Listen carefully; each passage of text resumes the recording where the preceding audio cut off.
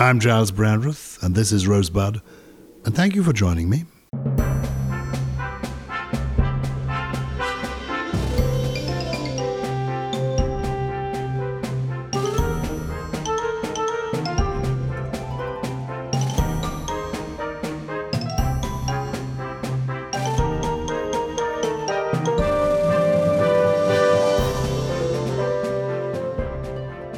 My guest today is a scientist, an evolutionary biologist, who has become world famous, really, as the author of The Selfish Gene. He also became controversial, as well as even more famous, as an outspoken atheist when he wrote The God Delusion. I'm intrigued by him because I love words and language, and I think he's the person who coined the word meme for the first time. So there you are. He's in the dictionary.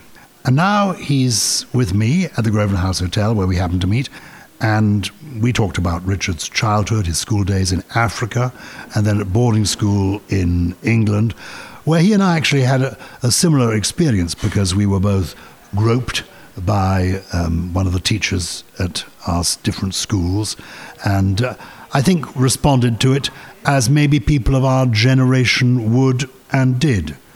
Anyway, he intrigued me and he surprised me in many ways. So you're going to be having a conversation or listening into a conversation with a remarkable man and one of the most brilliant scientists of our age. So you may not understand everything. I didn't.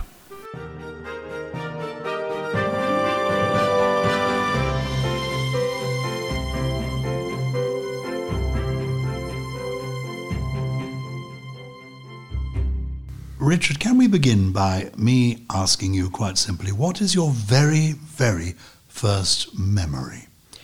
Interestingly, my first two memories are sort of related. The first one is getting an injection, must have been at the age of 1.5 or so, from Dr. Trim in Kenya we called it then. And the second one is getting injected by a scorpion a little bit later, and those are my first two memories.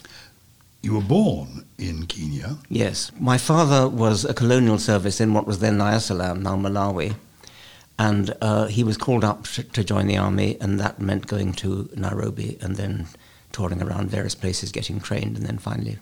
And who were your parents? I mean, that's your father. Who was your mother? My mother, her name was Jean Ladner, and she was an artist. And I recently discovered a poet, actually. She wrote some beautiful poems which the philosopher Anthony Grayling kind of discovered and persuaded me to publish in a very slim volume, which is delightful. Unfortunately, she died at the age of 102, a couple of years too early to know that she was a published poet. Well done. Well, she clearly had good genes, if she lived so long. Well, let's hope so. We'll come on to that maybe a little bit later. So what year is this? I was born in 1941. And does the war affect your parents and life in Africa at that time? Yes, in the sense that my father was called away from his job and to go and join the army, and was fighting the Italians in Abyssinia, Somalia. I think he had a comparatively easy war. I mean, I think the Italians were not such formidable adversaries as the Germans or Japanese, and so. But. And are you an only child? No, I have a sister, 3 years younger. Fine. So here we are, early 1940s. What age are you being injected, and why are you being injected? Oh, I don't know why. I mean, there must have been plenty of reasons to be injected. All sorts of possible diseases one could get, but I don't know what the particular one was. And the scorpion? Yes, well, that's the subject of a conflict between my mother's memory and mine. My memory is that I saw this creature scuttling across the floor, thought it was a lizard, which shows I'm not a very good zoologist, and thought it would be rather fun if I put my foot in the way of it, see if it would crawl over my foot, my bare foot, instead it stung me. My mother's recollection is I got down from the table and trod on it, and those are completely incompatible memories. And false memory syndrome is a real thing, and one or other of us must have a false memory there. You call it false memory syndrome. It's very relevant to this conversation, and indeed all the conversations I have with people about their early memories, because many of mine, I think, are coloured by a photograph album that my parents kept. And if you ask me about first memories, I often describe actually what I've seen later in a photograph. You're remembering the photograph rather than the actual memory itself. And I think, in general, we may be remembering memories of memories of memories rather than actually the event itself. Explain that a bit, unpack that. Well, if you keep remembering something, then you're kind of rehearsing it in your mind. And so you've as it were, almost obliterated the original memory and just substituted it with a kind of record of the record of the record. And apart from that, you have no real recollections of Kenya, because you moved to Malawi, all That's your memories right, yes, Malawi. almost none. I vaguely remember a hut which my mother built for us to live in while my father was going around from camp to camp. So, what are your early memories then of Malawi? What's your first memory of? Seeing a very large spider and my father kind of freaking out and chasing after it. That was, I suppose, my earliest memory of Malawi. And what are your first memories of them as people? Were they warm people? Very warm, yes. I had a very happy childhood. I had wonderful parents and sent away to boarding school, but that's another matter. Did they have staff? Were there servants? Oh, yes. I mean, are they part of your early memories? That was normal. And so in some ways I had a rather anachronistic childhood, rather like I suppose, an Edwardian childhood in Britain. And with, cook and gardener. And can you picture them in your head? Were they important to you as a little boy? Yes. I mean, especially one, Ali, who was, as it were, I suppose he was my sort of nanny in a way. I mean, he looked after me all the time and he became my father's batman in the war as well. Well, I had a male nanny, first of all, because I was born later in the 40s in Germany. My father, after the war, was stationed in Germany, and my first nanny was an out-of-work clown. And apparently there wasn't much call for circuses in Germany immediately after the war. And so I learnt when I was a tiny little boy from my nanny to walk the tightrope and stand on my head. How wonderful. And standing on my head I can still do, and walking the tightrope I found very useful when I was a member of Parliament. So yes, I can imagine. What was the first school you went to? It was called Eagle. It was a very English-type boys' prep school founded by an ex-housemaster of the Dragon School in Oxford who went out to seek his fortune in Africa and founded a kind of scion of the Dragon School. It was very small, but it had the same motto as the Dragon School and the same school song and the same custom of calling the masters by their nicknames to their faces, which I think is rather a nice custom. Yes, what was the headmaster called? He had Tank. Tank. Mm. And you called him Tank? Yes, even when he was beating me, you called him Tank. And it was a school where there was corporal punishment? Well, in a very mild way. I mean, the later school I went to, there was rather more corporal punishment.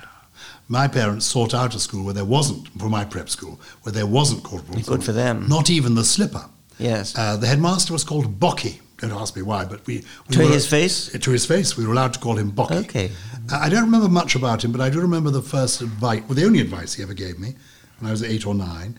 He said, Brandreth, yes, sir, busy people are happy people. Remember that. Which was interesting. Yes. Well, in fact, here I am, 70 years later, and I still remember it. Yes, and still busy. And still being busy. I mean, whether any teacher did Tank give you advice? I'm sure he did. I don't remember what it was. And was your school like mine with a mixture of some very eccentric teachers, some good teachers, some oddities who threw chalk at you and books at you? Yes, that's right. Not that I was only there for 1 or 2 terms actually, but later on, yes, literally throwing things. What was your next school then? Well, my next school was Chaffing Grove in Salisbury. I'm thinking of Oundle, where I went at the age of 13, where my form master, who was a delightful man, but he had a temper which he knew about. And so he would say something like, I'm warning you, it's coming. Get down below your desks, it's coming. I'm warning you, I can't stop it. I'm warning you, get down below your desks. And then he would start hurling everything in sight at the offending boy. And then the next day he would offer the most charming apology. Well, I had a teacher like that who threw things, and another one who would make you stand against the wall, and he would then fall towards you, and just at the last minute he would split his hands so the hands didn't hit your face. Did you have to catch him? No, you had to dare. You had to stare him out. Yes, and not flinch. The Yes. idea was not to flinch. One of the other punishments was somebody did something wrong and we weren't quite clear who it was. You all had to stand in the gymnasium in lines, and if anyone moved, another minute was added. So everyone was penalised? Everyone was penalised, unless the guilty party said, I am the guilty party. But we all stood together. Yes. Not to. Yes. That was because we were throwing butter pats at the portrait of the founder of the school. Because we had little white butter pats, and on a knife we'd flick them up. What school is that? This was a school. They've changed its name since some of the staff were arrested. It's a slight exaggeration. Only one of them should have been arrested, and he wasn't. He was one of those regular holding your knee types. Did you you had some of that? A little bit, yes. Yeah. It was. I mean, in a sense, it's. I think perhaps difficult for people of our generation to talk about this because it was so commonplace. Yes. That I think we took it in our stride. Well, we did, and I've had come in for a lot of stick for saying that we took it in our stride. Me too. I did a childhood memoir and wrote an account. Didn't milk it, but an account of the master who did prey on some of the boys. And I remember being interviewed on the radio about it, and the interviewer sort of hushed his voice and sort of leant forward. Yes. And after the interview, the producer, I was then in my late 60s or early 70s, the producer said, we have a duty of care, are you all right?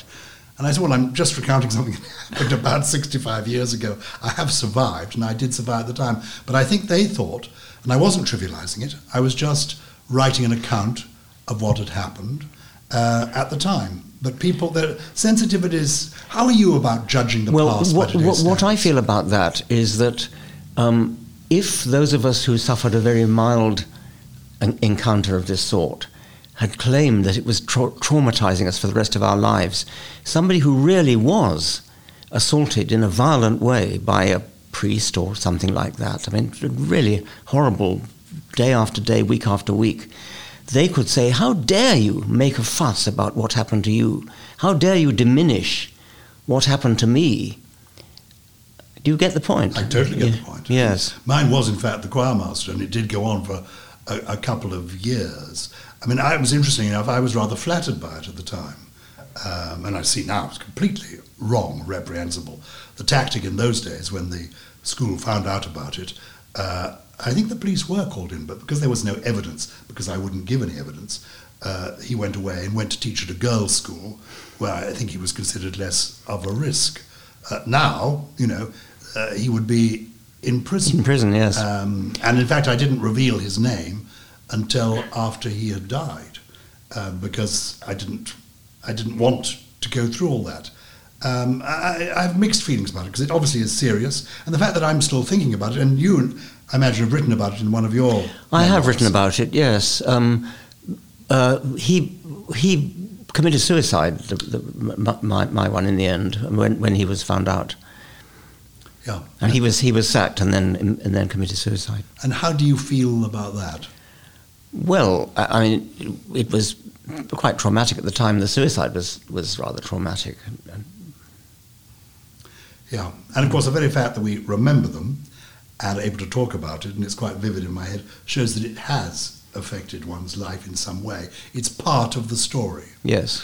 Where are you on the broader issue of, in the 2020s, judging people and things? I mean, you were born in the 1940s in Africa. Where are you on judging the past by today's standards? I think we've got to take the sort of view that sensible historians do, that the past is different, I mean, I wouldn't for a moment defend the kind of cushy life in a way that we had with servants and things, but it was part of the times. Let's get back to what we're supposed to be talking about, which is your early memories. What was the first subject at school you liked? I mean, we did Latin, oddly enough. We did French. We did mathematics, which I was rather bad. I was rather good at Latin, and when I went to my next school in England, I was rather ahead of them, ahead of my fellows. Slightly surprisingly, having been to school in Africa. But I mean, I used to pretend not to know things that I did know, because I felt that if you were too much of a sort of swot, you'd be unpopular. So I would pause and stammer before giving the answer to the question, pretending it was difficult for me, which it wasn't. Were you a liked boy? I wasn't disliked. I wasn't neither, really. I mean, neither very, very liked or disliked. Did you stand out from the crowd, do you think, at your schools? Not at all, no. Were you good at sport? No, hopeless. So here you are, sent to England, and when you come to England, are your parents still in Africa? No, they came. The whole family comes? Yes, my parents came on leave from Africa, thinking they were going to go back, but my father had a couple of years earlier inherited a farm in England and had never thought to actually go there. It was on a long lease to somebody who they were told, as the ship docked in London, she had died, and therefore the possibility opened up that they could actually leave Africa and move to England to the family farm, which had been in the family since, I think, 1726 or something.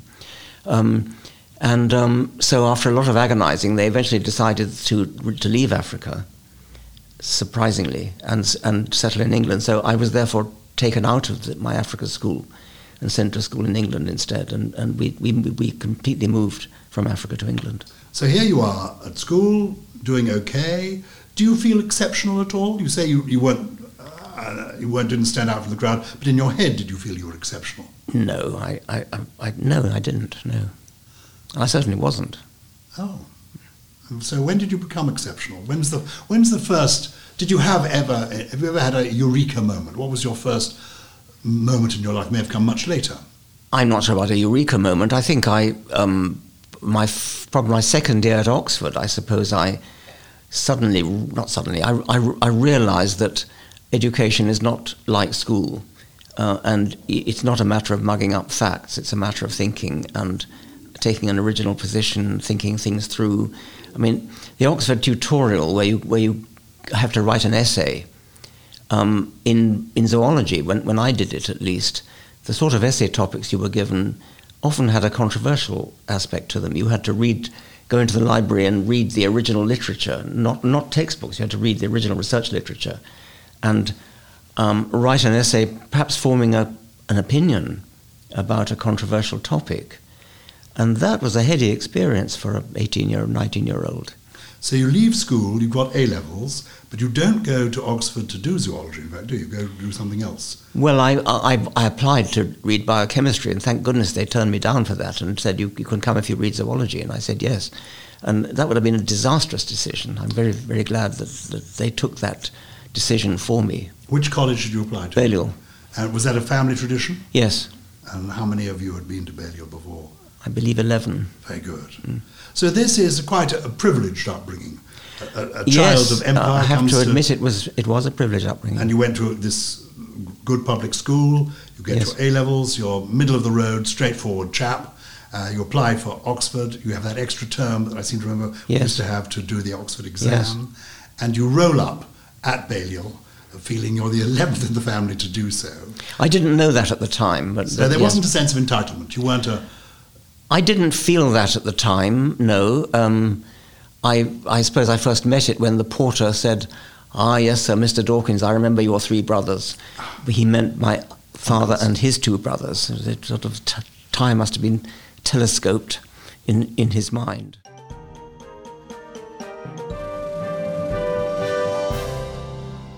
Hello, Giles here, and I'm delighted to tell you that this episode of Rosebud is sponsored by one of the finest hotels in the world, the J.W. Marriott Grosvenor House Hotel on London's Park Lane. Anyone who's stayed at the Grosvenor House Hotel will know that one of the things that sets this hotel apart is the amazing team of people who work here. The staff of the hotel are part of a rich history. In the 1930s, the head chef was a man called René Lebègue. He once served an all-green dinner in which every course and every drink matched the green of the table linen, crockery and glasses. And in the 1930s, the hotel employed a team of page boys, impeccably dressed in royal blue suits and top hats. One of these was known as Tiny Tim, the smallest page boy in the world. He was only 3 foot 10 inches tall, and had a specially made miniature motorbike made for him to commute home from Park Lane to the countryside where he lived. We're delighted that the JW Marriott Grosvenor House Hotel are supporting this series of Rosebud. Do make sure you book with them next time you want a 5-star experience in London town.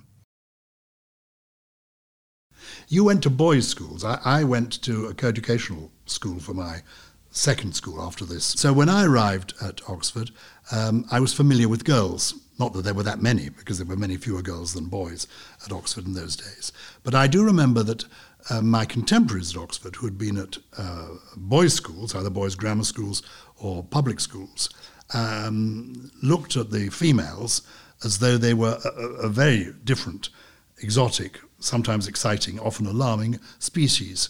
Now, you're a few years older than me. Was that your I'm experience? afraid that's true. Yes, I think we did. Yes. What was can you remember your first girlfriend? I was very shy. I hardly had girlfriends at Oxford. I desperately wanted to, but I really was too shy to make the necessary advances. Oh, I'm sorry to hear Yes. that, because you missed out on some fun. Well, yes. So who was eventually your first girlfriend? Oh, I wouldn't like to.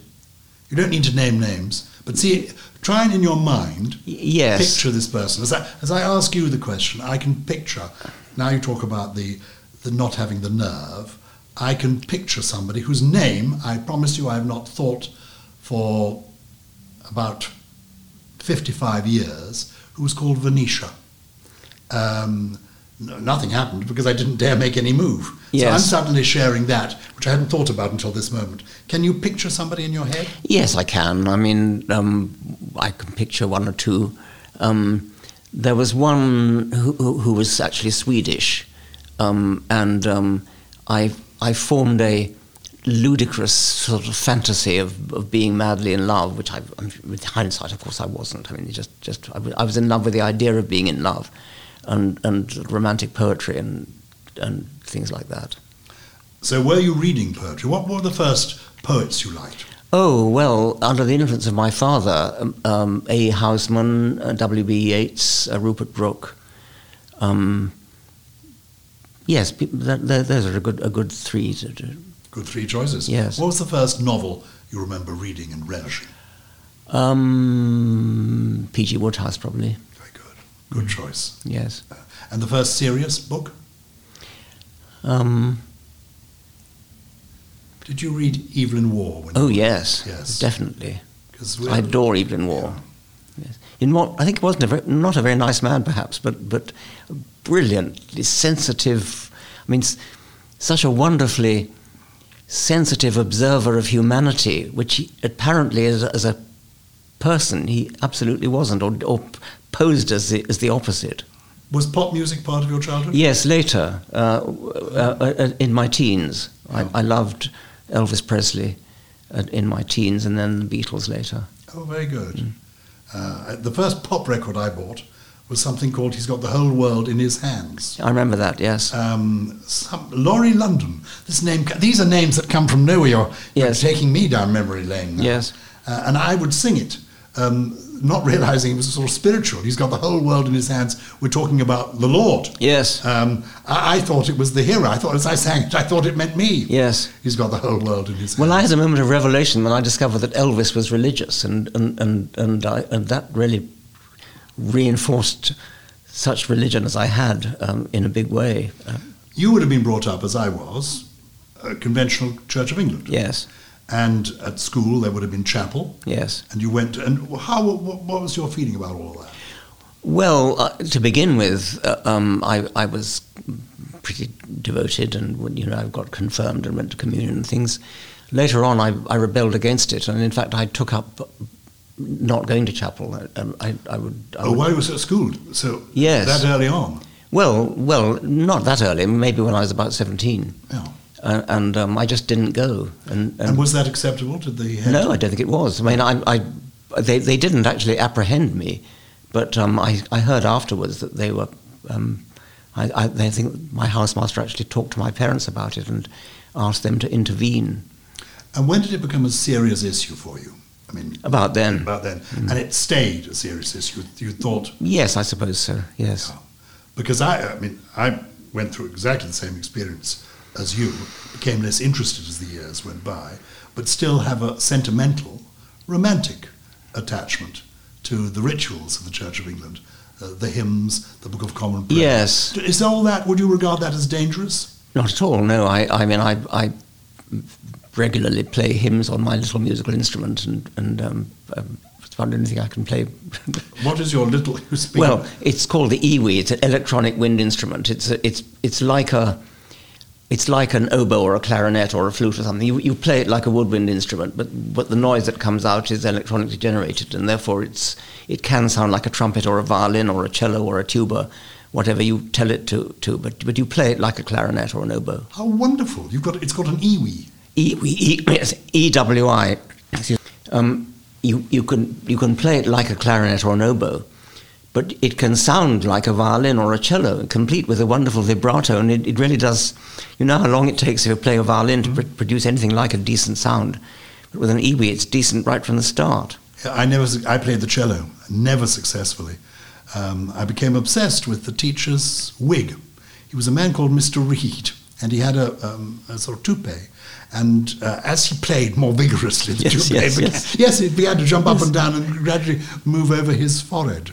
Just explain to people who are not familiar with the great advantage we think we were given when we went to Oxford of the tutorial system, how it worked. What was the tutorial system? Okay, well, in my time in zoology, we were sent to a tutor each week and told to write an essay by the tutor. In those days, we read it out. Nowadays, they tend to hand it in.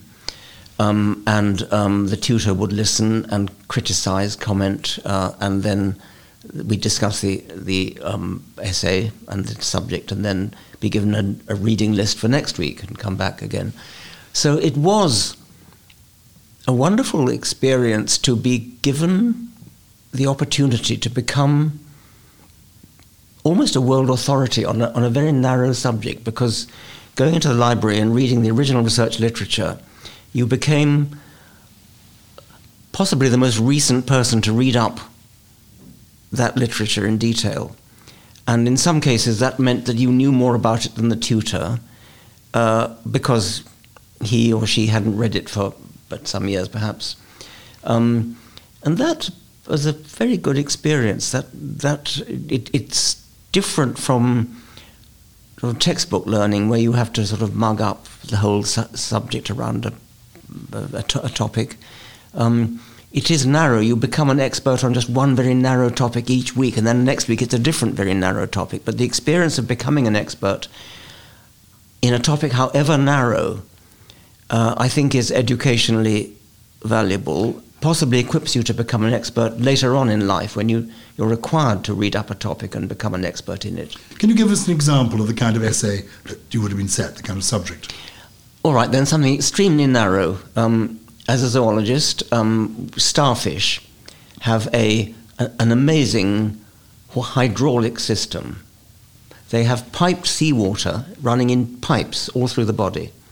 And this piped seawater functions as the blood, but it also functions as a hydraulic system for controlling the tube feet, which is how starfish pull themselves around. They have little projections with little suckers on the end, which they move around, and then they pull themselves along with it. They also have things called pedicellariae, little kind of tiny claws, and these also are manipulated hydraulically.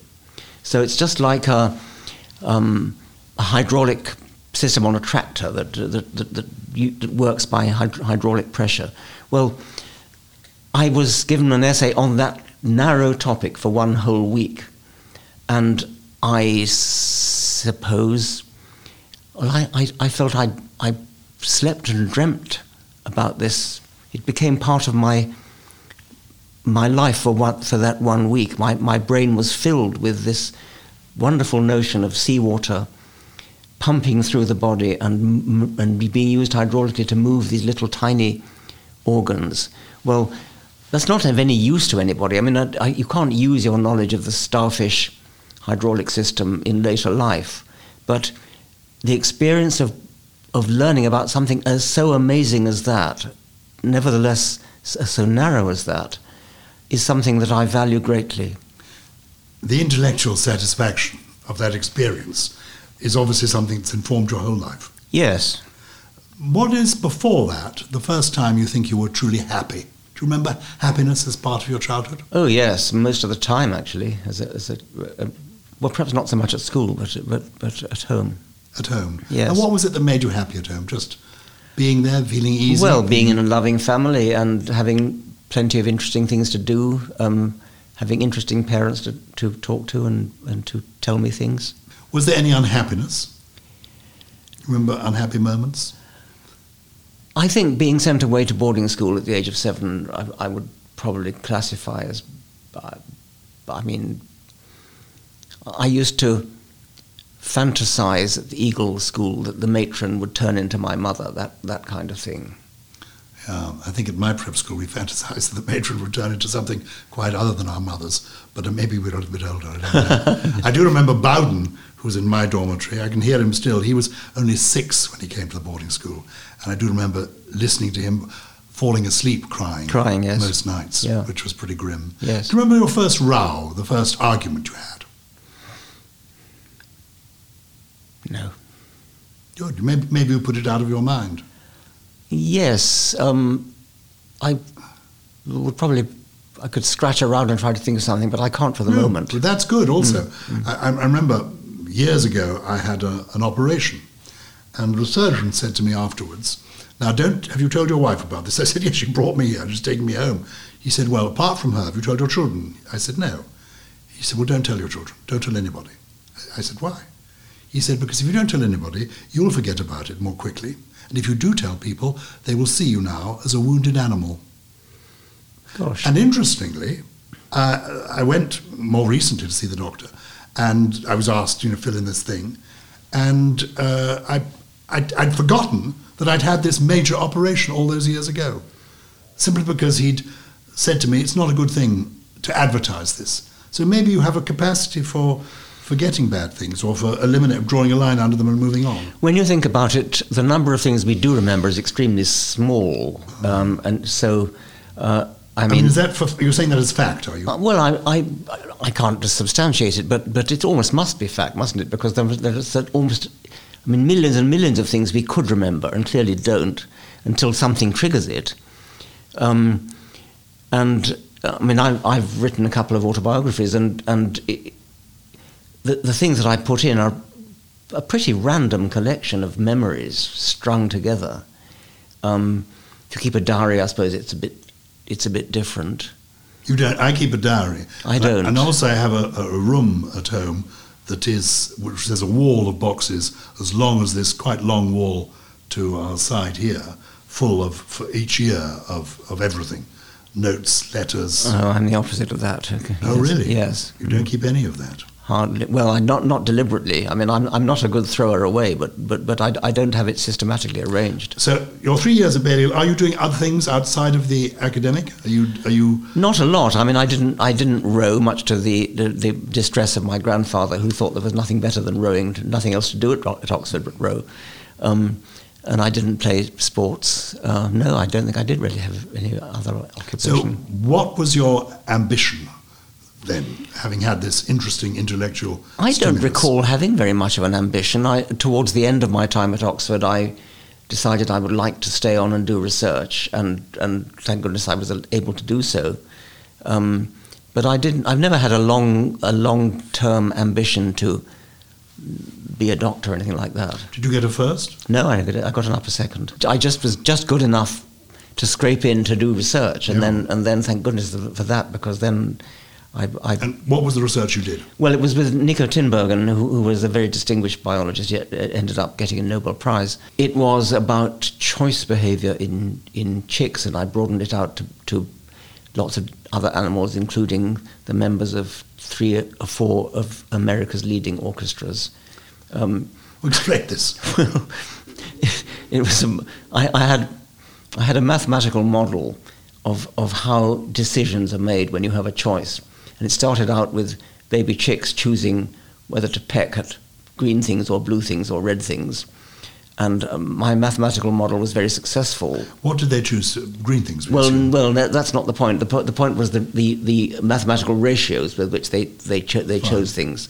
And having done it on chicks, I then decided to look for it on other data, and I found in the literature data on preferences for composers by the members of 4 of America's leading orchestras. And I was able to put those data into the computer and test whether these orchestral musicians behaved like chicks, which they did. How interesting. So, I mean, do we all behave in the same way then? Well, if they offered a choice of 3, on the whole, you could predict. It's a very simple thing. If you have 3 things, A, B, and C, and you prefer A to B and B to C, naturally enough, you also prefer A to C. But the question is, if you know the proportion of choice from A to B and B to C, can you predict the proportional choice of A to C? And my mathematical model made that prediction, which worked for chicks and then worked for musicians. Well, that was a bit of a eureka moment, wasn't it for you? You thought, yes, it was satisfying. It was satisfying, but obviously very narrow and limited in scope, but it was satisfying. But it was a QED moment. It was a QED moment, yes. So that was satisfying. Yeah. Pretty satisfying to plot a scatter diagram of observed preference for, as it were, Mozart over Beethoven against predicted. And all the points falling incredibly closely along a straight line. That was very satisfying. Yeah, to find we're all chickens after all. Yes. Is just amazing.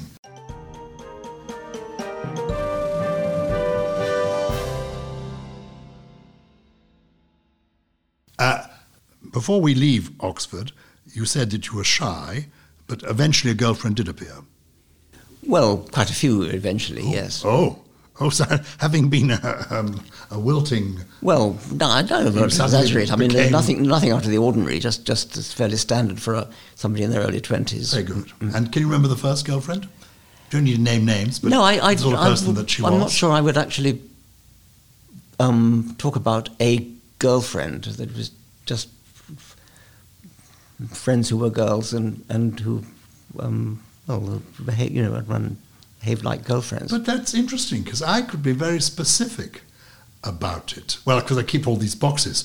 And rather embarrassingly, when I was doing my childhood memoir, I had the correspondence with every girl who ever replied to one of my... No one ever initiated a letter, you can be sure of that. But when some of them courteously replied, I've kept all the letters. And when I was writing this memoir, I got in touch with 1 or 2 of the more serious ones, not serious people, but serious girlfriends, to say, I've got these letters, and would it be all right if I quoted here and there, and do you have anything? And they were all completely bemused. They said we threw them away at the time. I mean, good grief. Who do you think you are? Yes. Why would we keep your love letters? So... I have no letters. You have no letters of any kind? No. And not much recollection, because I could name them in order, and if I consulted my diary, I could give you the number of days, weeks, or in some cases months, that the relationship lasted. Well, I couldn't do that. I mean, I could give you some names. I won't give you any names. No, you don't. I mean, I'm not asking the names. No. I'm just asking, really, what is interesting is how different people have different recollections of... so you were becoming less shy, clearly more confident. You were doing your research. Did you have a picture of what the long-term future was going to be? Not really, no. I towards the end of my time of my doctorate, I started to aspire to an academic life, and then rather unexpectedly, I was invited to go to Berkeley in California as a very junior assistant professor. This happened because I presented a talk at a conference of behavioral biologists, ethologists in Zurich, and I had I was talking about the work on the chicks that I was telling you about and the musicians, and I built a sort of Heath Robinson piece of apparatus to behave like a chick or like an orchestral musician, instantiating the model with mercury bouncing up and down in a tube and an electron and sparks flying and lights flashing and noises going off. And this was this appealed to the audience. It was a piece of Heath Robinson apparatus that sort of rather brought the house down.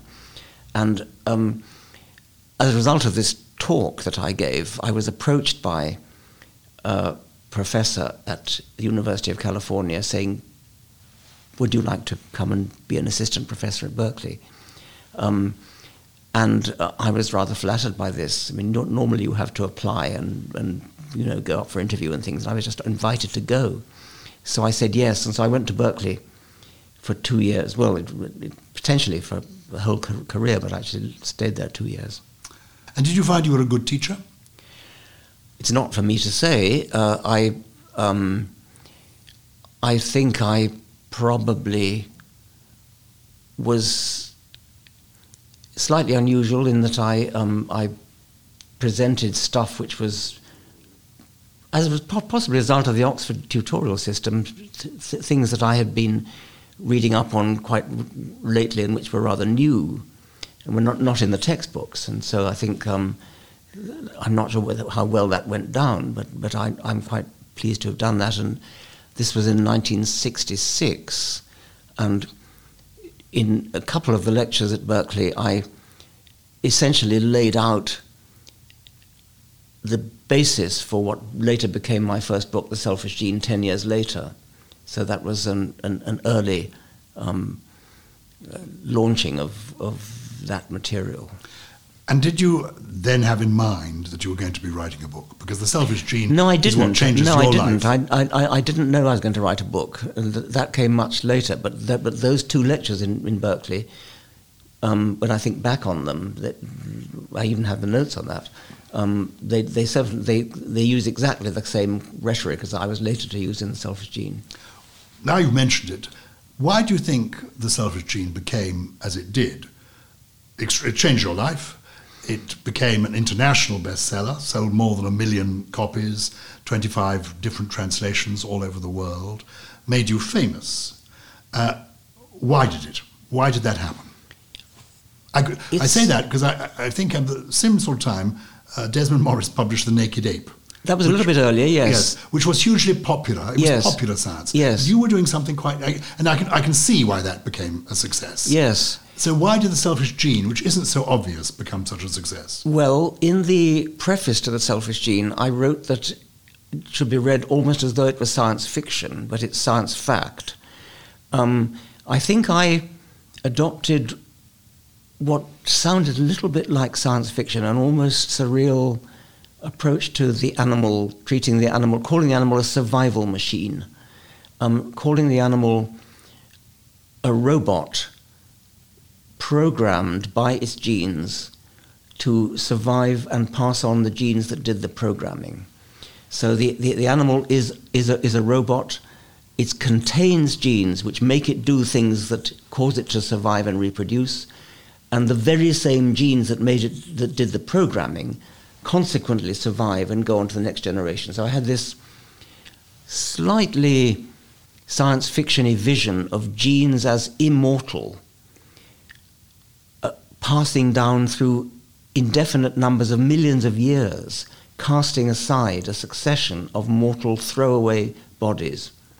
Well, that's a vision of life which doesn't contradict anything which is known to be true and is in the textbooks, but that kind of vision is not in the textbooks. Well, it is now, but that kind of vision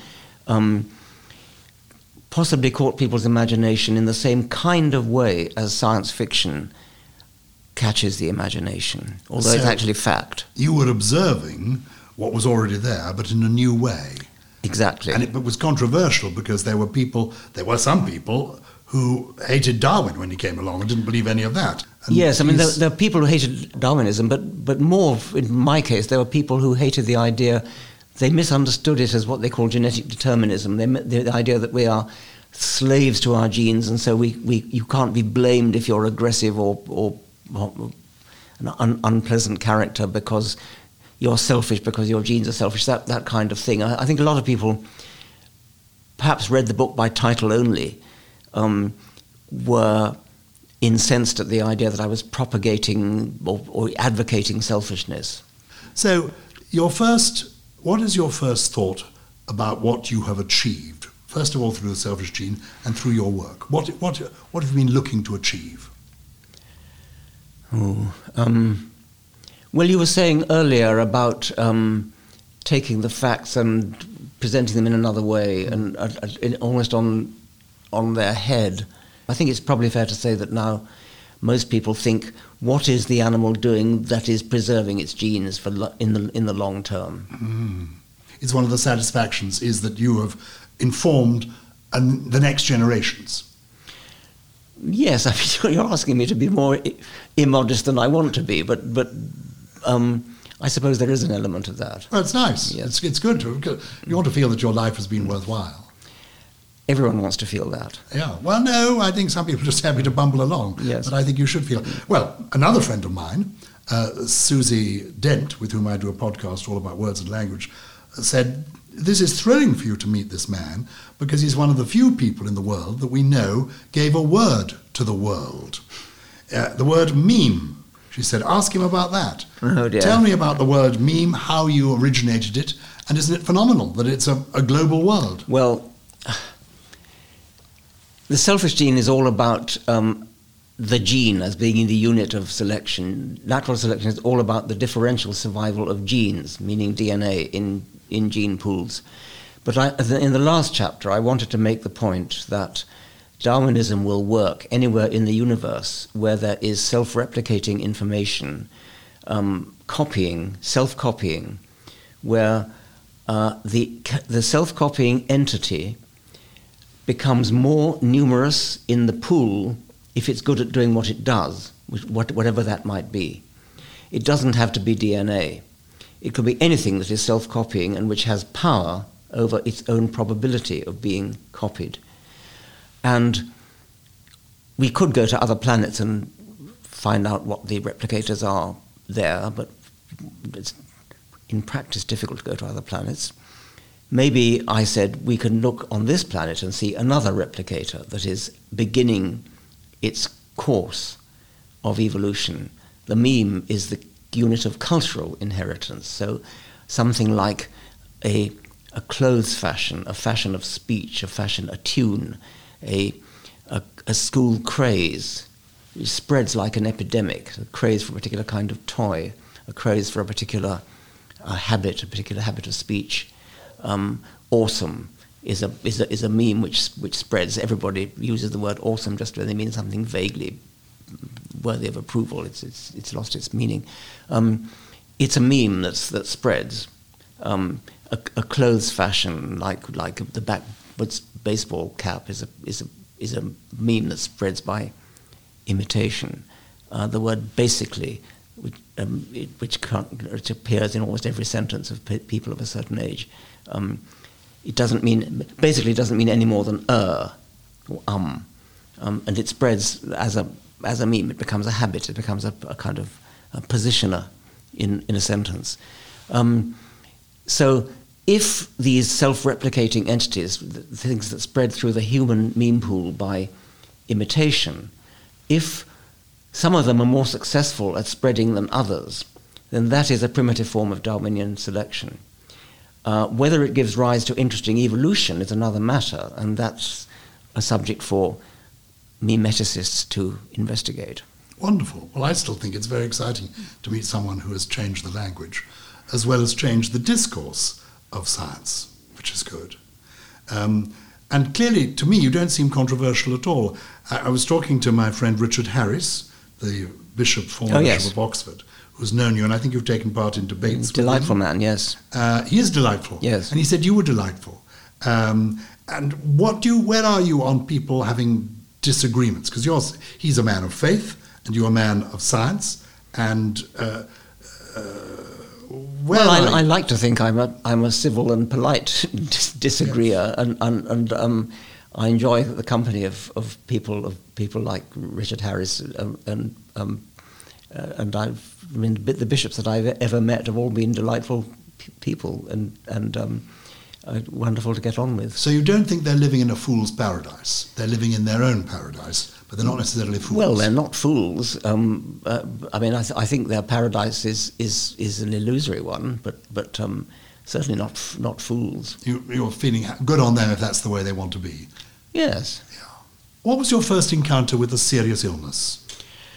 I suppose it was when I had a stroke in 2016, and it was a very strange sensation. I became aware that I couldn't properly control my hands. I was not able to pick things up or let go of them. And so I immediately realized, I think, that I was having a stroke, and I telephoned a friend and was picked up. He got the ambulance round, and they took me to the hospital, and I was very well looked after at the John Radcliffe Hospital in Oxford, and I seem to have made a recovery. Well, you've made a remarkable recovery. One wouldn't know for a moment. Were you for a while incapacitated with? Not really, no. I was only for about 2 days, and then I had physiotherapy. I'm not sure how much I needed that. I'm probably a bit less good at things like standing on one leg. Well, you said you were tightrope walking as a child. I would be. If I ever was able to tightrope walk, I probably couldn't now. And I can't now. Yeah, and I've got to the stage when I'm falling over. I've fallen over 3 times, and I'm now doing physio, and I'm spending a lot of time trying to stand on one leg and then on the other leg. Yes. It's a nightmare. Yes. I mean, are you fearful of death? Are you accepting of it? I'm accepting of it. I mean, it after all, it's exactly the same as before birth. I want to go on living because I enjoy life a lot, and I feel I've got a lot of things to do in life. But actually being dead, I think it was Mark Twain who said I was dead for billions of years before I was born and never suffered the smallest inconvenience. and I think that's the right attitude. Another attitude that I've cultivated myself is to say that the only thing that's frightening about death is the idea of eternity. And eternity is a frightening concept, and therefore it's probably best spent under a general anaesthetic, which is what's going to happen. Can I ask, what's the first thing you do in the morning? Oh, log into the computer. Oh, really? Even before breakfast? Even before you get your mug of tea? Yes. Oh, really? My Yes. gosh. And what's the last thing you do at night? Same thing. Really? Just check. But that's not supposed to be good. Not supposed to have a look at screens. I know, it's very bad. What is the first thing you would like people to think of when they hear your name? A scientist, lover of the truth, and motivated by a desire to communicate truth to other people. I think you haven't done badly in our conversation. Richard, thank you very much indeed. Thank you very much.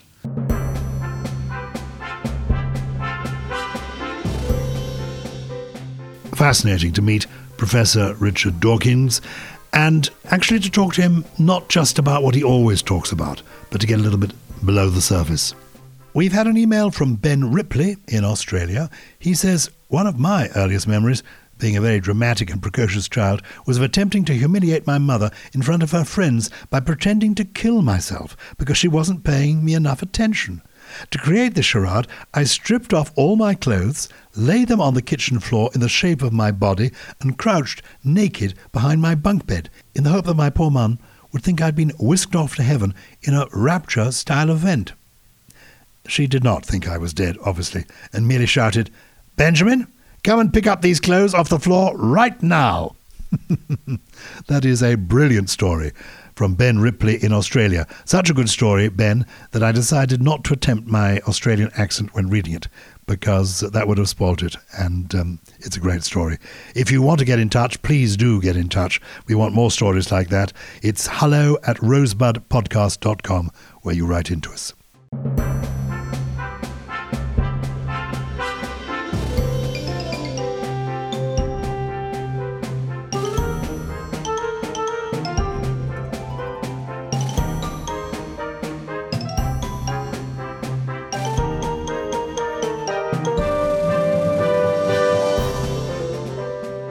Cheerio, it's been a pleasure. Let's meet again, same time, same place, next week on Rosebud, where interesting people share their first memories and much more besides.